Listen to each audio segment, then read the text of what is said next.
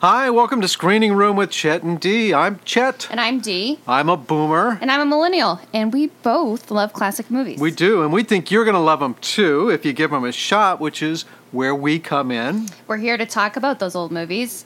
We tell you why we think they're so good and give you a little background about how they're made. And we'll also talk about what those old movies can teach us about people and about the past. We're releasing this episode on President's Day, and we couldn't think of a better President's movie than All the President's Men.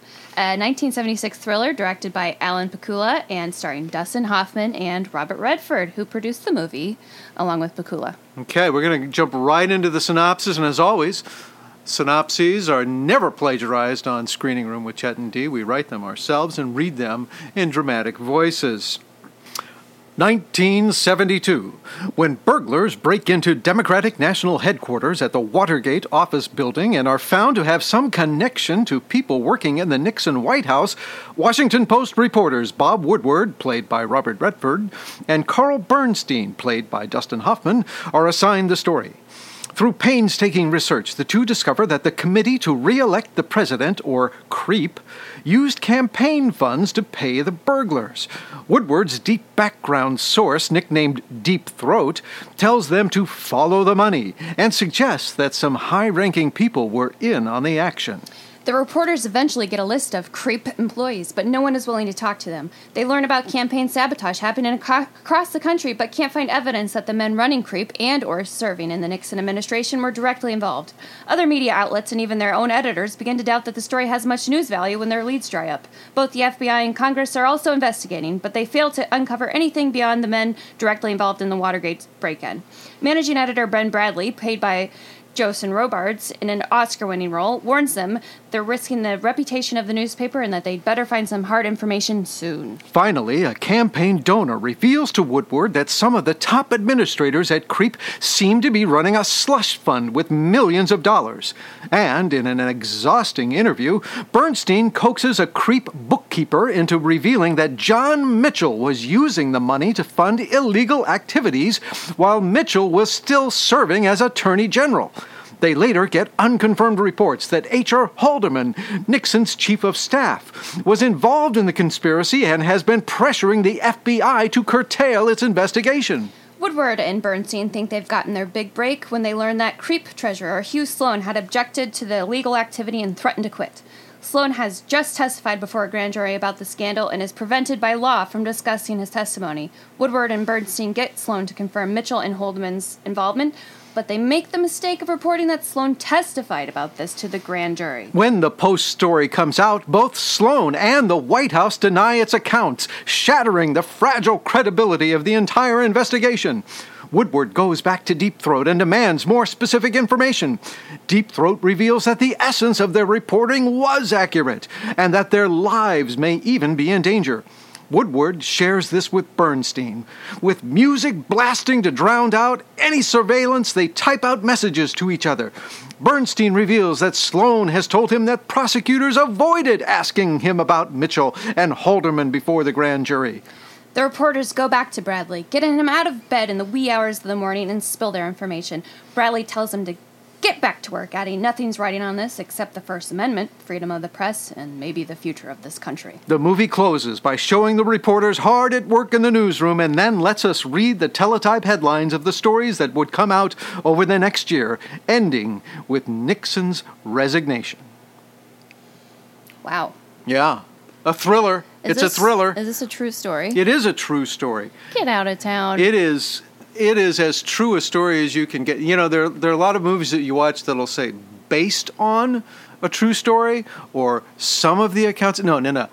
This is like all true. And they are just obsessively committed to accuracy and realism when they do this movie. Everything, down to the last detail. Including, so Dustin Hoffman, you said, what kind of a method actor is he? Well, he is a method actor? He is a method actor. I mean, what is method acting? Oh, method acting was a term that was coined in the 50s. It was actually, I think it was called the Stanislavski method after the guy who came up with it. It's really just a style of acting that's extremely naturalistic, and you You really try to live the character. You don't start with the lines. You start with the person, the essence of the person. You try to become that. And that's what Dustin Hoffman did. That's what Dustin Hoffman always does. So he has the replica of Bernstein's wallet. Yes. Everything that's the contents yes. of everything that's in Bernstein's wallet in real life. He has it in his pocket, even though you never you never even see the wallet. Yeah. Redford and Hoffman both go to the Washington Post, and they spend several weeks just observing. They're kind of fly on the wall. They watch everything the reporters do, how they do it. They're talking to him constantly. And, of course, that's enough for Redford. But Hoffman actually goes to Bernstein, and it's like, I want to see what's in your wallet. And he gets himself his own little wallet that's exactly like Bernstein's, even though you never even see it in the movie. I mean, that's Dustin Hoffman. But it's not just that. There's other stuff, too, that you found out that they did to make this as realistic as possible.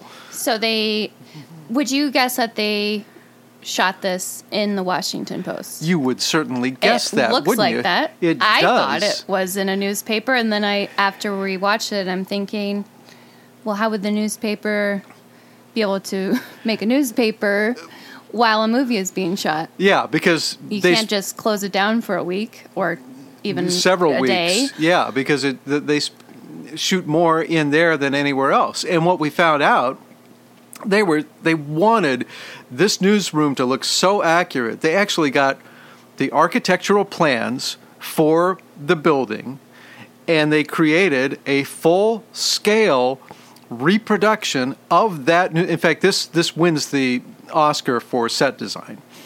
So it is to scale, everything in exactly the same place, including where Woodward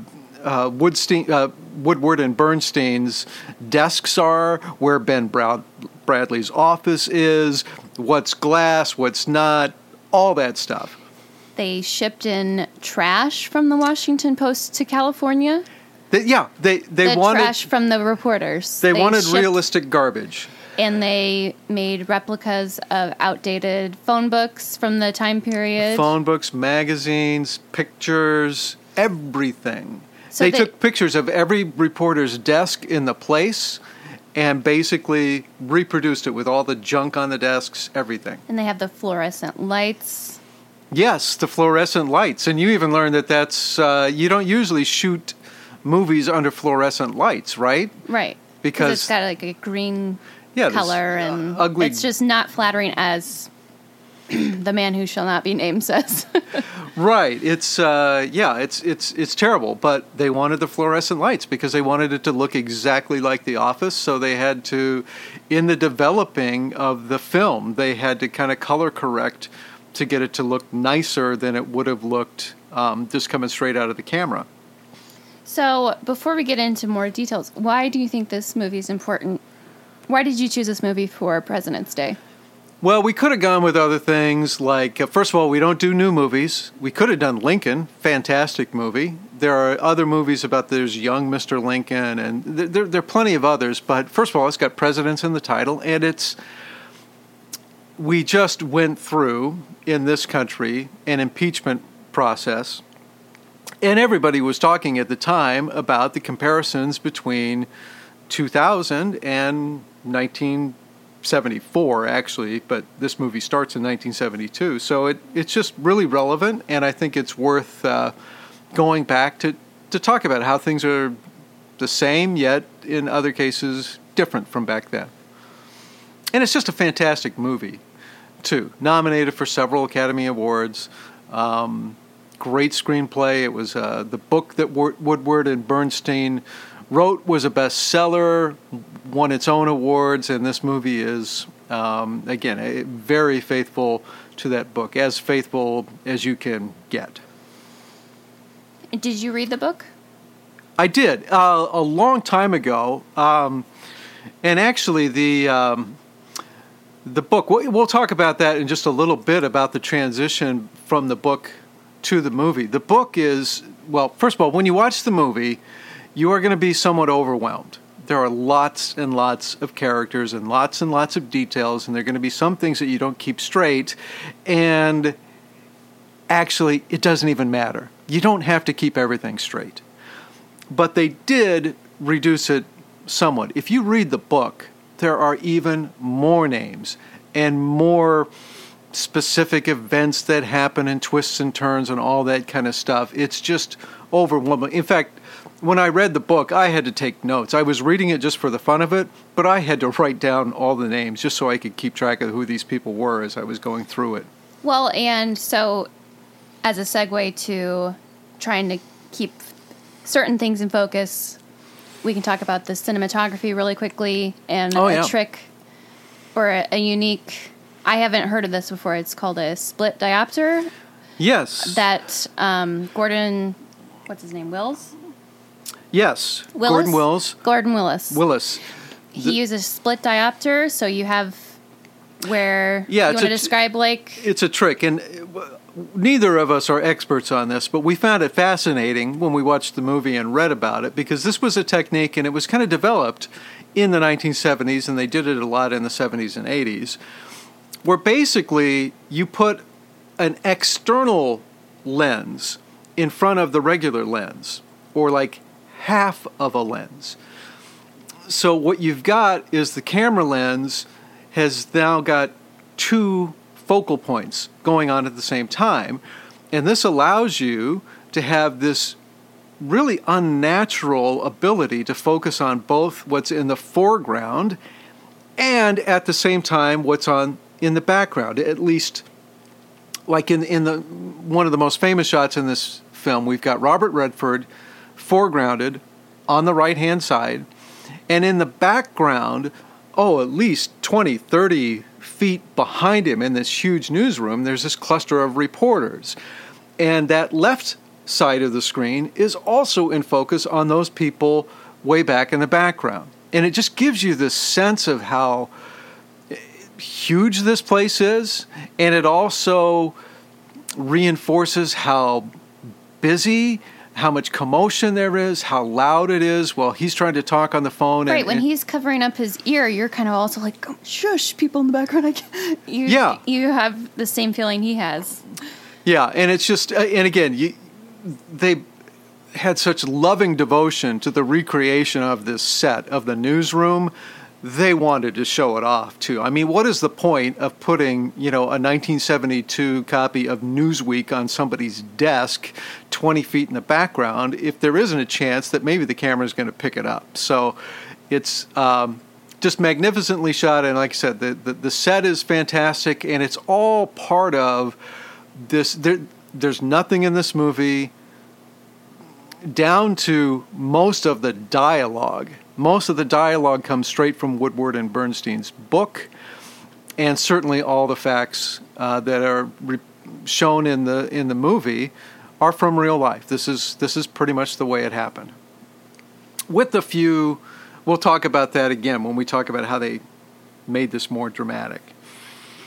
Well, I think one of the techniques, I talked before about how it's kind of hard to keep track of everything that's going on. Lots and lots of characters. Yeah, if you were doing a fictional story, there's no way you would include this many characters.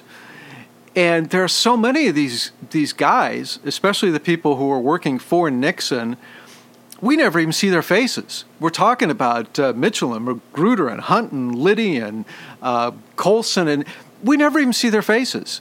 There are only one or two of these guys that we even hear their voices on the phone. So they keep talking about these people. We don't even see them. You can't put a name with a face because there is no face. The camera angles that they choose in this movie are really, really difficult. Like I don't know if it's one of my favorite shots or it's just a shot that really exemplifies it. Early in the movie, when Woodward first goes to the courthouse, when they're arraigning the Watergate burglars, he walks into the back of the courtroom, and all these people are standing around, and the camera is way up in the foreground, and Woodward is back kind of in the shadows, and there are like 6 guys standing around him, and he asks a question, you hear his voice, and then somebody answers, and you can't even tell which of these 6 guys is talking. And eventually, because I've seen the movie 20 times, I finally picked out which guy is talking, and they only show you like his forehead. But they do this throughout the movie. Right. So the scene that is kind of referenced where Woodward is on the phone for 6 minutes. Robert Redford is in a scene for like 6 minutes. Yeah, the camera just keeps running. And there's like a woman in the at the desk behind him, and with the diopter, she's out of focus, even though she's right behind him. Yeah. And she's like, Dahlberg's on the phone, so she has a line, and you can't even, her face isn't even in focus. Yeah. And like when they do in the dark, when they've got him like they're driving around at night in the car, when they do nighttime in this movie, it's dark. And in most movies, when they do these dark scenes, they do little spotlights everywhere. We want to be able to see their faces, of course. We wouldn't want them just to be completely obscure. No, not in this movie. When they're in the dark, they're in the dark. And there are lots of times you don't even know what's going on But that's kind of like how the country was. They didn't know, everybody was in the dark about what was happening, and they didn't know what was going on, including the reporters. It's like, where is this? And I don't know what I'm sitting on. It's a mystery. It's a mystery, a thriller. They're in the dark. Okay, and see, part of it is, first of all, we need to recreate the whole idea of how hard it was for these guys to figure out what was going on. And secondly, part of what you're doing here is that you're forcing the audience to engage. When you don't just put everything right up in front and don't, for example, show who's talking or brightly light the set so you can see everything, when you're watching this movie, you're having to work. And all of a sudden, you're like in there with the reporters trying to figure stuff out. And you're getting a little frustrated, but not so frustrated that you want to tune out. You're just feeling like, I need to find out what's going on here, which is how they suck you in and get you to go along on this story.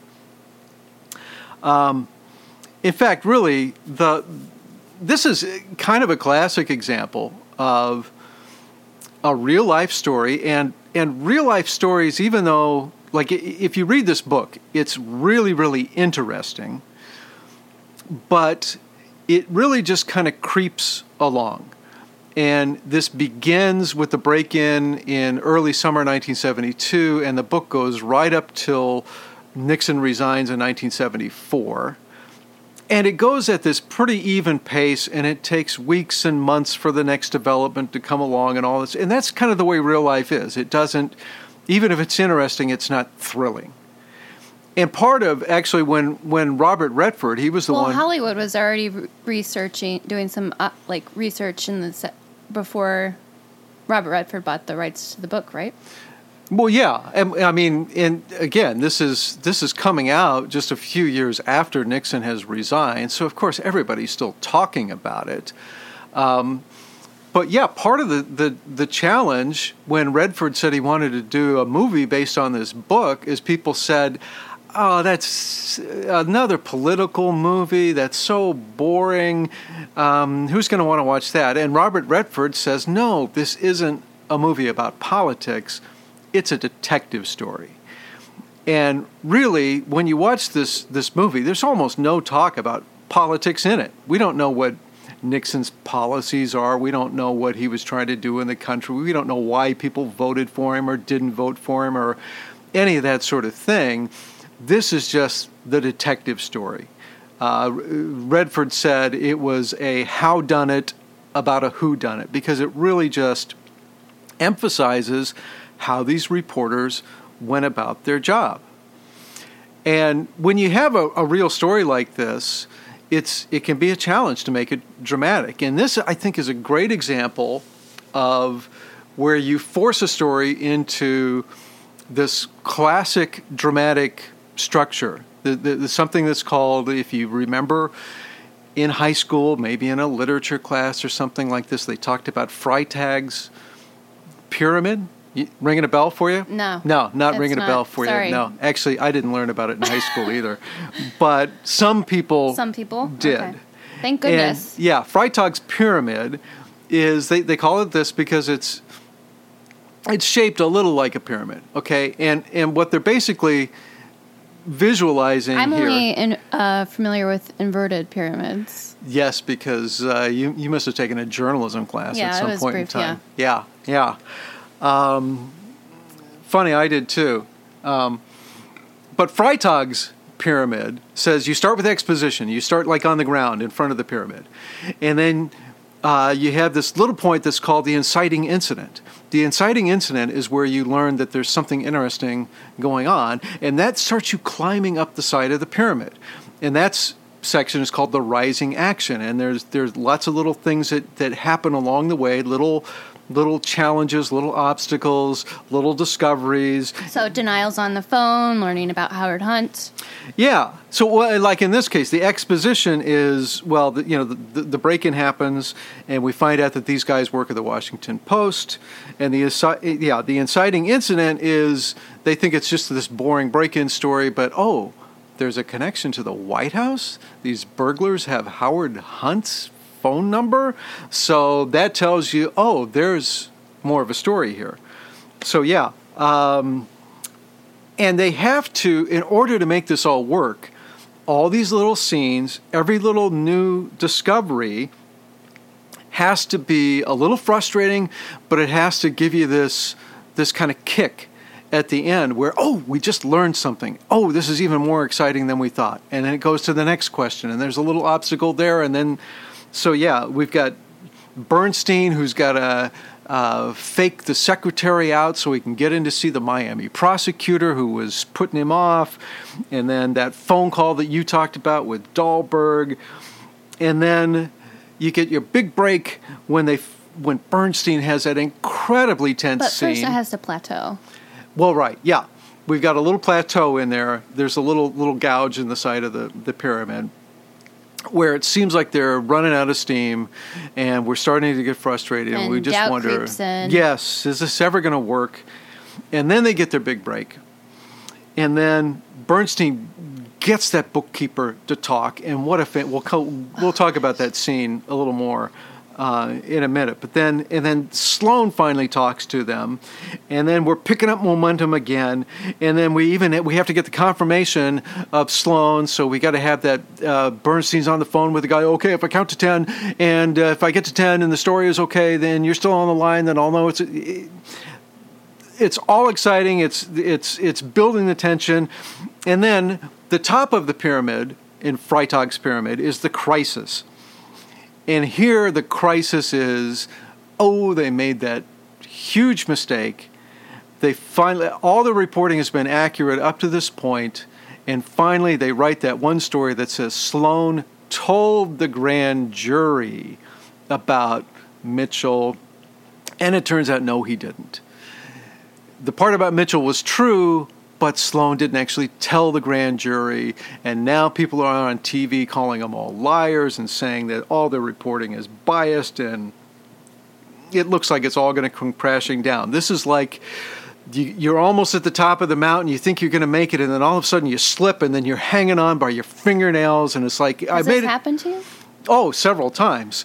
Yeah, I climb mountains all the time, and I almost fall off. In Nebraska, yeah. Yeah, and you got to grab that root of the tree, and you think you're going to fall, and you're going to go all the way back to the bottom, but no, somehow you manage to pull yourself up. That's the climax, when you pull yourself up and you actually overcome the crisis. Now you're at the top of the pyramid, and at this point, this is where Woodward goes back to Deep Throat, says, I'm tired of all your games, and he finally finds out more. Their lives are in danger, and then we've got that scene with him and Bernstein in the apartment. The backside of the pyramid, there's a little bit of falling action where you're solving these last problems. This is where Bradley gives him the pep talk, and you got to save democracy, men. That's right. And then the final step, the little... like the ground level on the other side of the pyramid is called the denouement. Oh. Yeah, French word. Merci. Impress all of your friends. Learn this word, denouement. And that's where you just tie up all the loose ends, any little leftovers. And in this film, classic denouement, it's there in the newsroom, and we just read the teletypes. This guy pleads guilty, this guy gets convicted, this guy resigns, and then finally Nixon resigns. But how great to use the typewriter at the end and the beginning. Oh, yeah. But yeah. And, what did you learned about the opening credits when the keys from the typewriter are hitting the... It's something about where they use, like, gunshots lined up with it. And artillery at the end. And so it's something about, like, with words are weapons. The pen is more, or the typewriter is mightier than the sword. What is that from? Grenade. What is that from? That's from... Chet? Yeah, I made that one up myself. I'd never heard that before, and I just decided, you heard it here first. The pen is mightier than the sword. Yeah. So, I love this movie. I first saw this movie when I was in high school, and I accidentally got enrolled in a journalism class because I needed an elective. And like the first week of class, they roll in the big cart with the VCR and the TV, and the teacher starts showing this movie, and I am just hooked immediately. I am so excited about this, and if I had not already thought I had decided what I wanted to do with my life, it was just clear I would have been a reporter. There's nothing more exciting than this. Holding people accountable. You're holding up democracy. You can't have democracy if you don't have freedom of the press, if you don't have people who know what's going on. I was just so thrilled about this. And then years and years later, when I finally got back to journalism and teaching it, I started showing this movie to my students because it's just such a fantastic illustration of how reporters work, or at least how they should work. Well, before we get into that, so how did you worked in a newsroom for a time? I worked for a couple years. Right? Yeah. Did you ever have anything this exciting? Okay, not this exciting, but did you ever have anything that was exciting that kind of gave you a taste of exhilaration? Odd that you would ask this, because the answer would be no. No. No, I was. Were you disappointed? Did you think that this movie led you astray?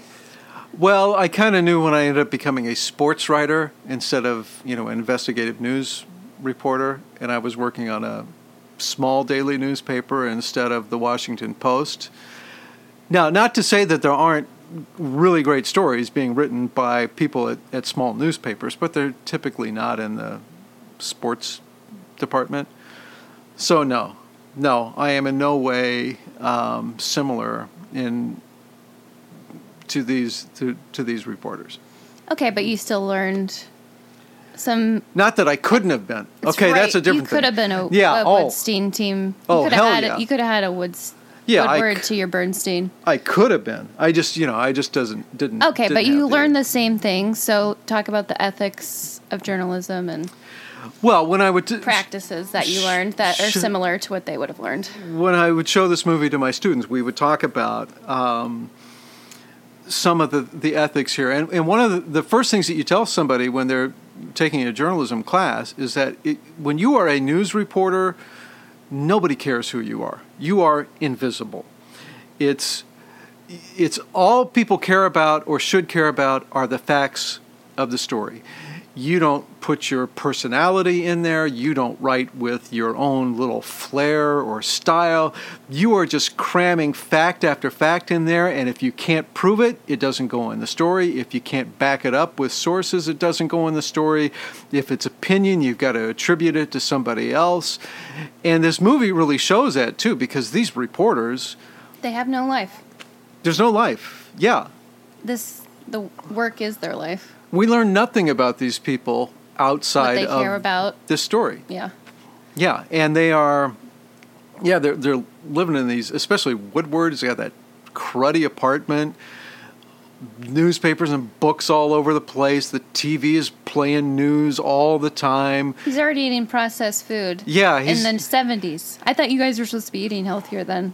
Yeah, well, this is when the junk food revolution began. So yeah, he opens up his door in the morning and he's eating this crappy cupcake or something in a plastic wrapper or whatever. But yeah, but it still honestly looks glamorous to me. Yeah, well, and the Because McDonald's, yeah. Yeah, because he's got some major purpose. Oh yeah. So I would eat like that and have papers everywhere and books everywhere and listening to the news in the background, and because you're part of it.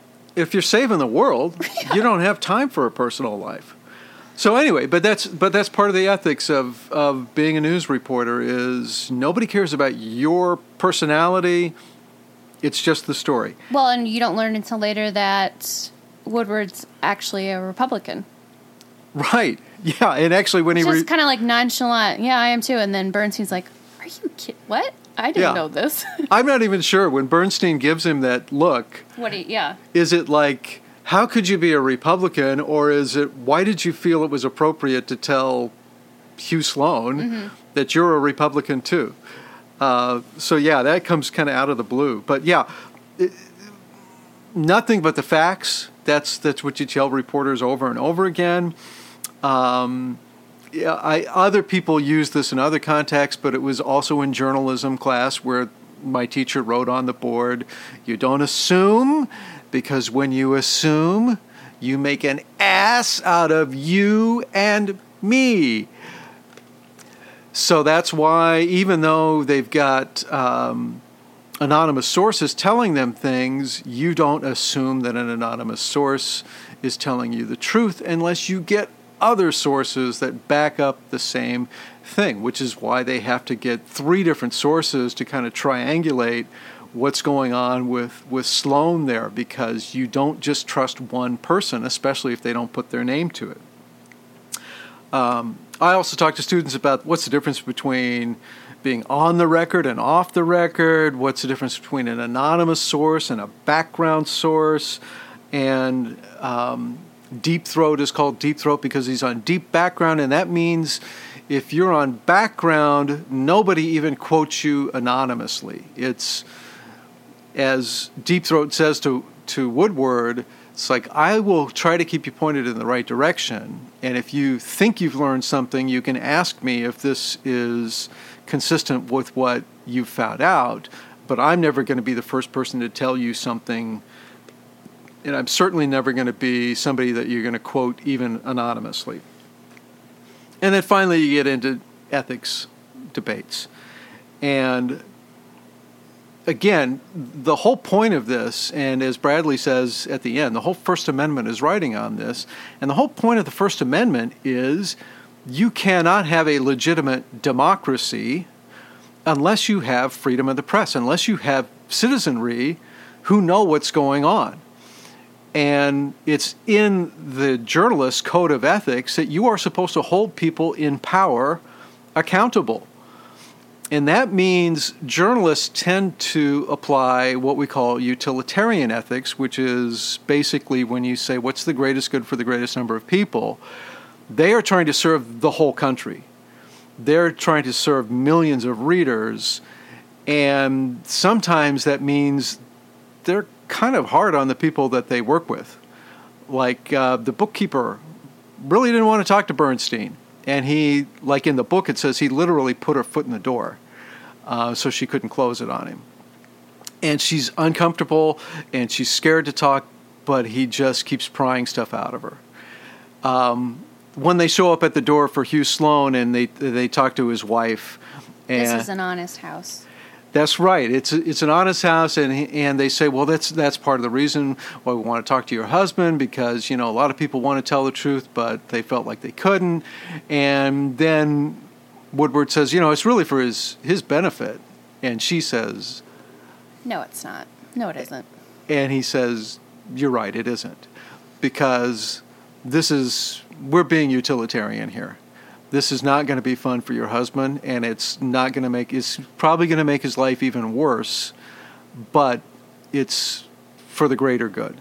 So, anyway, utilitarian ethics, we talk about that a lot. How have things changed? Yeah, we always like to talk on the show about, the what do we learn from this? And part of what we always learn is history. And one of the most obvious things is that people have had a little more trust for mainstream media back then, although a lot of people kind of go overboard and they say, well, yeah, like Walter Cronkite on the CBS Evening News, he was the most trusted man in America. And that's true. And people, generally speaking, did have more faith in mainstream news media, but it's not like there was ever a time when everybody believed. And they make it painfully clear in this movie that a lot of people didn't believe their reporting. A lot of people didn't believe about any of these connections between the White House and Watergate. Bradley says at the end, the latest Gallup poll came up and half the country never even heard of Watergate, even though they've been writing about it for months and it's been all over the front pages. Walter Cronkite talked about the Kennedy assassination and the Warren Commission, and there's still millions of people that believe all kinds of conspiracy theories about that. They covered the lunar landing. Millions of people believed that we never landed on the moon. So there was never a time where everybody believed everything that was in the newspapers. But back then, you couldn't just flip on your TV and have 24-hour cable news network that would reinforce those conspiracy theories. And you certainly couldn't just open up your phone and have Facebook show you whatever conspiracy theories some algorithm thought that you might be interested in hearing about. So that was very different at the time. So who was working on Nixon's campaign that started at the beginning of the end? Well, interesting that you should ask that question, because when we talk about how things were different, Roger Ailes, who of course later founded Fox News, was working for Nixon's campaign. At least he was gone. He was off. He was off the team by the time all of these events occurred. But one of the things he learned from being a consultant to Nixon is that, things probably would have gone a lot better for Nixon if we could have like one news network that did nothing but reinforce Republican viewpoints. And he actually started working on that already in the 1970s, but he didn't have much success with that until he hooked up with Rupert Murdoch in 1996, and they founded Fox News. And again, talking about differences between then and today, you can hear lots of people saying that if Watergate had happened today, maybe there wouldn't have even been an impeachment. He'd probably still be in office. Another thing that's different, too, is between what's happened in 2020 and what happened in 1972, is that people really did draw a line in the sand. There's that line there where Hugh Sloan says, I don't think the president knew about any of the stuff that was going on. And Hugh Sloan, who's working for CREEP, he sincerely believed that. He just thought these were people under the president who decided on their own to go out and do this illegal stuff. And for all of these people, including all the Republicans, and by the way, the Republicans fought tooth and nail against the impeachment of Richard Nixon up to the point where it became obvious that Nixon was in on the whole thing. In fact, I still remember my parents were big Nixon fans. And I still remember the night sitting around the supper table where all this is in the news, and my father turns to my mother, or all of us in the family really, and says, this stuff is terrible, but I don't believe that Richard Nixon knew anything about this stuff that was going on. He just hired some bad people and they did some stuff. And the difference between then and now is when people like my father found out they were wrong, he never said another good word about Nixon ever again. And we didn't, they preempted my mother's soap operas for the Watergate hearings. Uh-oh. And so, I'm in grade school at the time, and so she's... You don't mess with a woman's soap operas. No, you don't. Or reality TV. She tuned in, and she never said a word, but she had a very serious look on her face when she was hearing all of this stuff. And I still remember not only that night at the supper table, But I remember 2 years later when we were on vacation and Nixon announces his resignation, and we listen on the transistor radio in our little camper up in the Rocky Mountains to Nixon giving basically his farewell address, and it was like a funeral. And it wasn't so much that my parents were sad for Nixon. It was like something inside them died, like their ability to trust all these people, because that's the way their generation had grown up, is that you trusted politicians. And if you're a baby boomer like me, your first memory of politics may be Watergate. And so you look at things much differently. So some other stuff. You found some interesting things about how they put this movie together. Well, give us some of that. Well, like we mentioned earlier, that it was not going to work to shoot this at Washington Post. But they tried, right? You said they did. Yeah, but then it was, they can't run a newspaper and have us shoot a feature film here. So the cost, what is it, like $450,000? Yeah, it was like $500,000, yeah. But they won an award for it. They won an Oscar for it, right? Mm-hmm. And the security guard in the beginning that breaks this whole... He finds the door that's got tape. Taped open, yes. Yeah. Frank Wills, the actor in the movie is actually the security guard from the Watergate break-in, Frank Wills. Cool. I think he got fired or let go from his job the year that so it's his first year on the job, and that was his only year on the job. Wow. But he got cast for this role.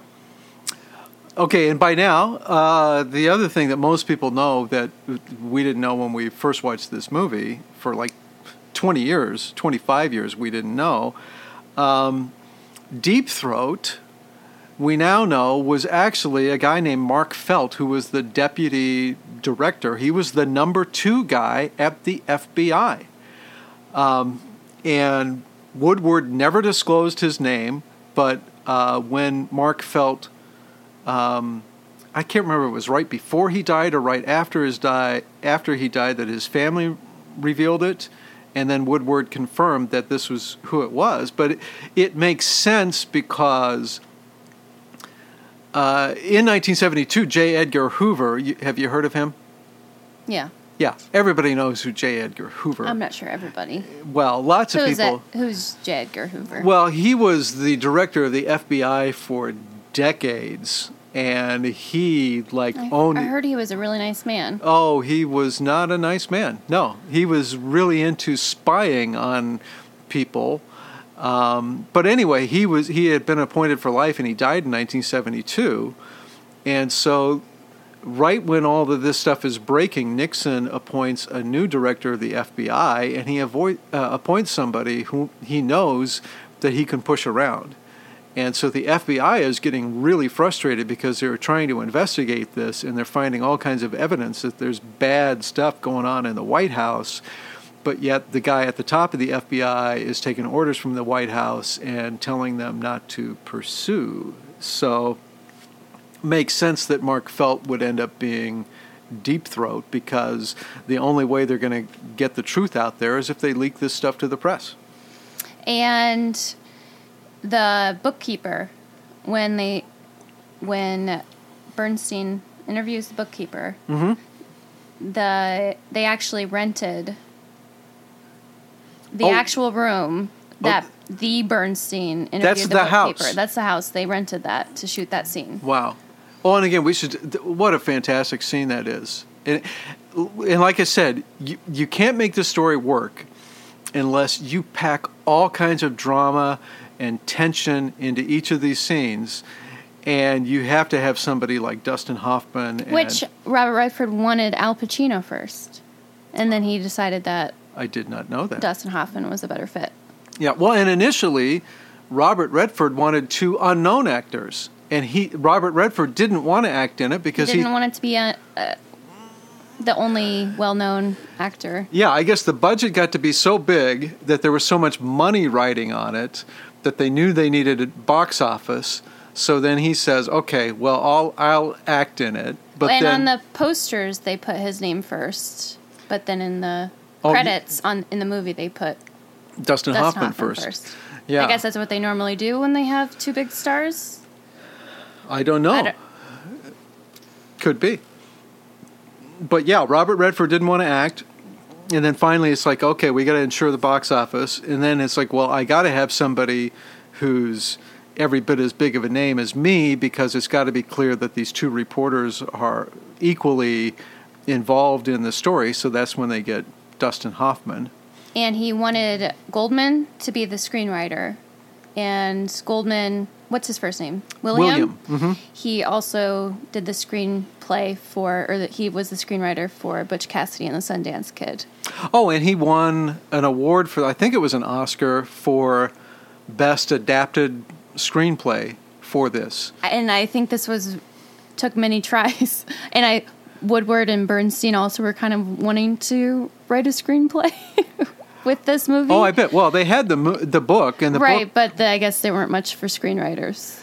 Well, and again, if you read the book, the one liberty that they took with the film version of the story, is they did collapse a bunch of things at the end that actually happened like days or even weeks apart, and they stacked them all up in quick succession because they needed to build momentum. If you're going to have a climax, you got to build up speed to get there.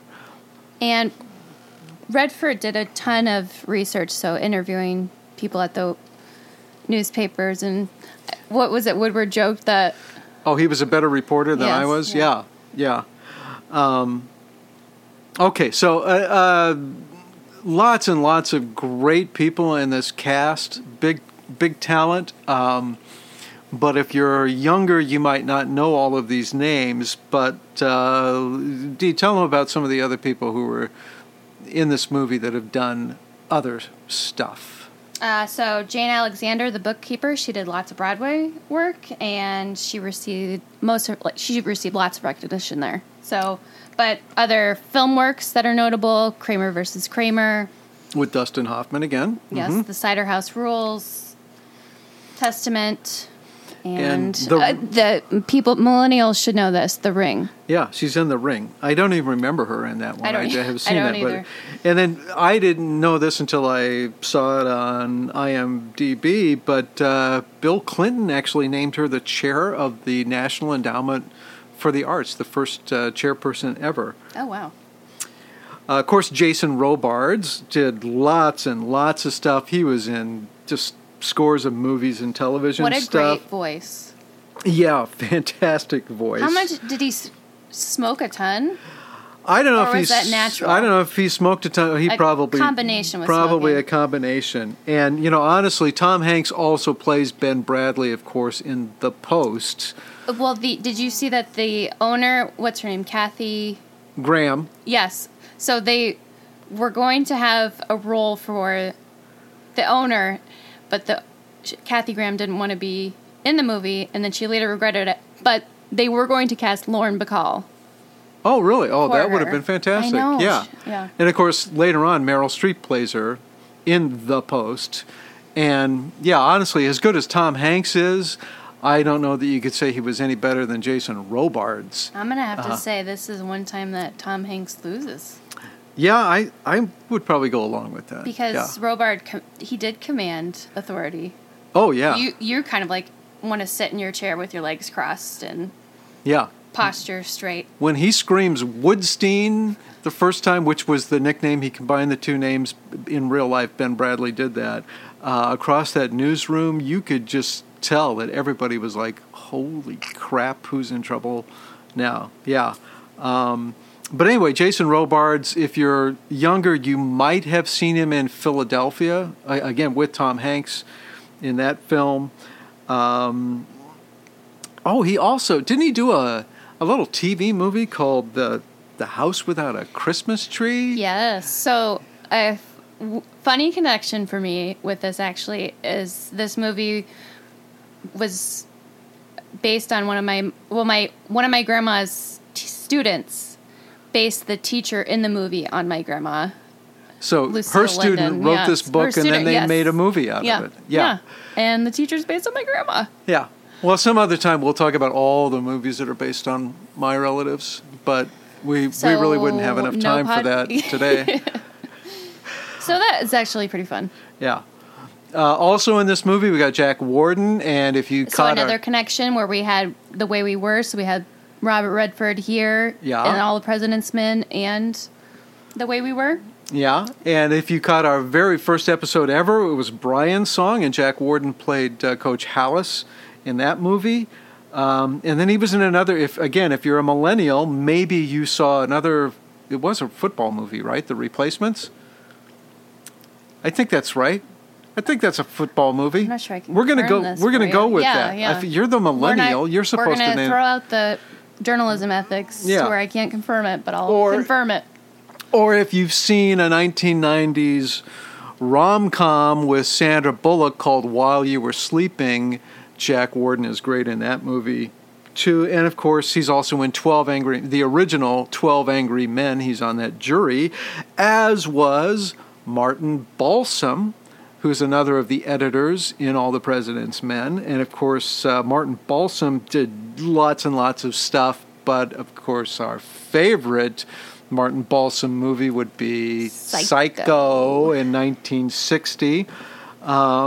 You're going to see Meredith Baxter Birney in this movie. She's Hugh Sloan's wife, but she's best known among many, many roles for the sitcom with Michael J. Fox, Family Ties.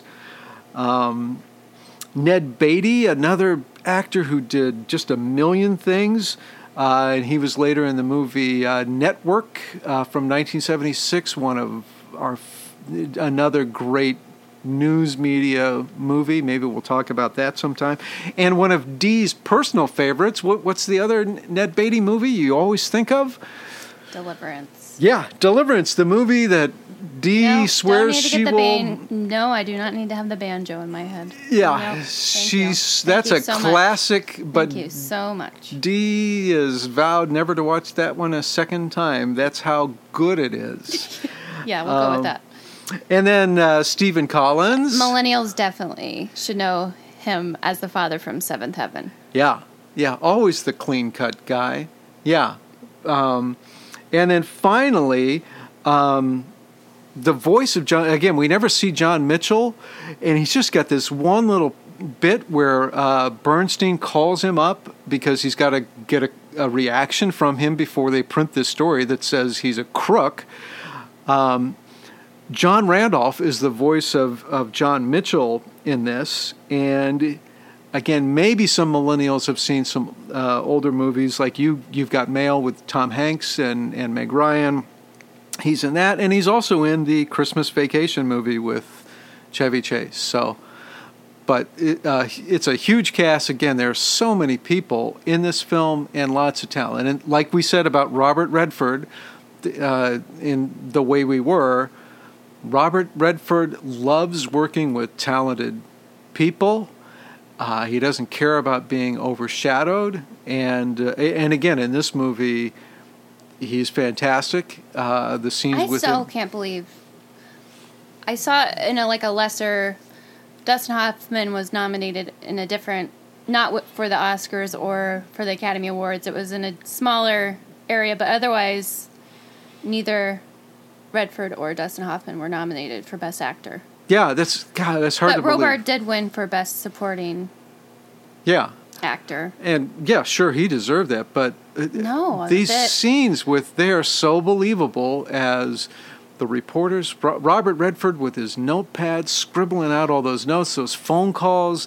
Well, and just the drawing, the doodles while he's listening to the phone call. Well, and with the 6-minute where he's uncut and he says the wrong name, and you learn that he actually did that wasn't in the script. Yeah, he flubbed the line, but it was just so believable. Went with it. I would have been as you heard when I messed up in the synopsis, where I was like, I wasn't capable of just going with it. Well, someday you'll get there. Yeah. He's a pro, though. I'll be watching. He's a pro. Yeah, I got to take notes. Yeah.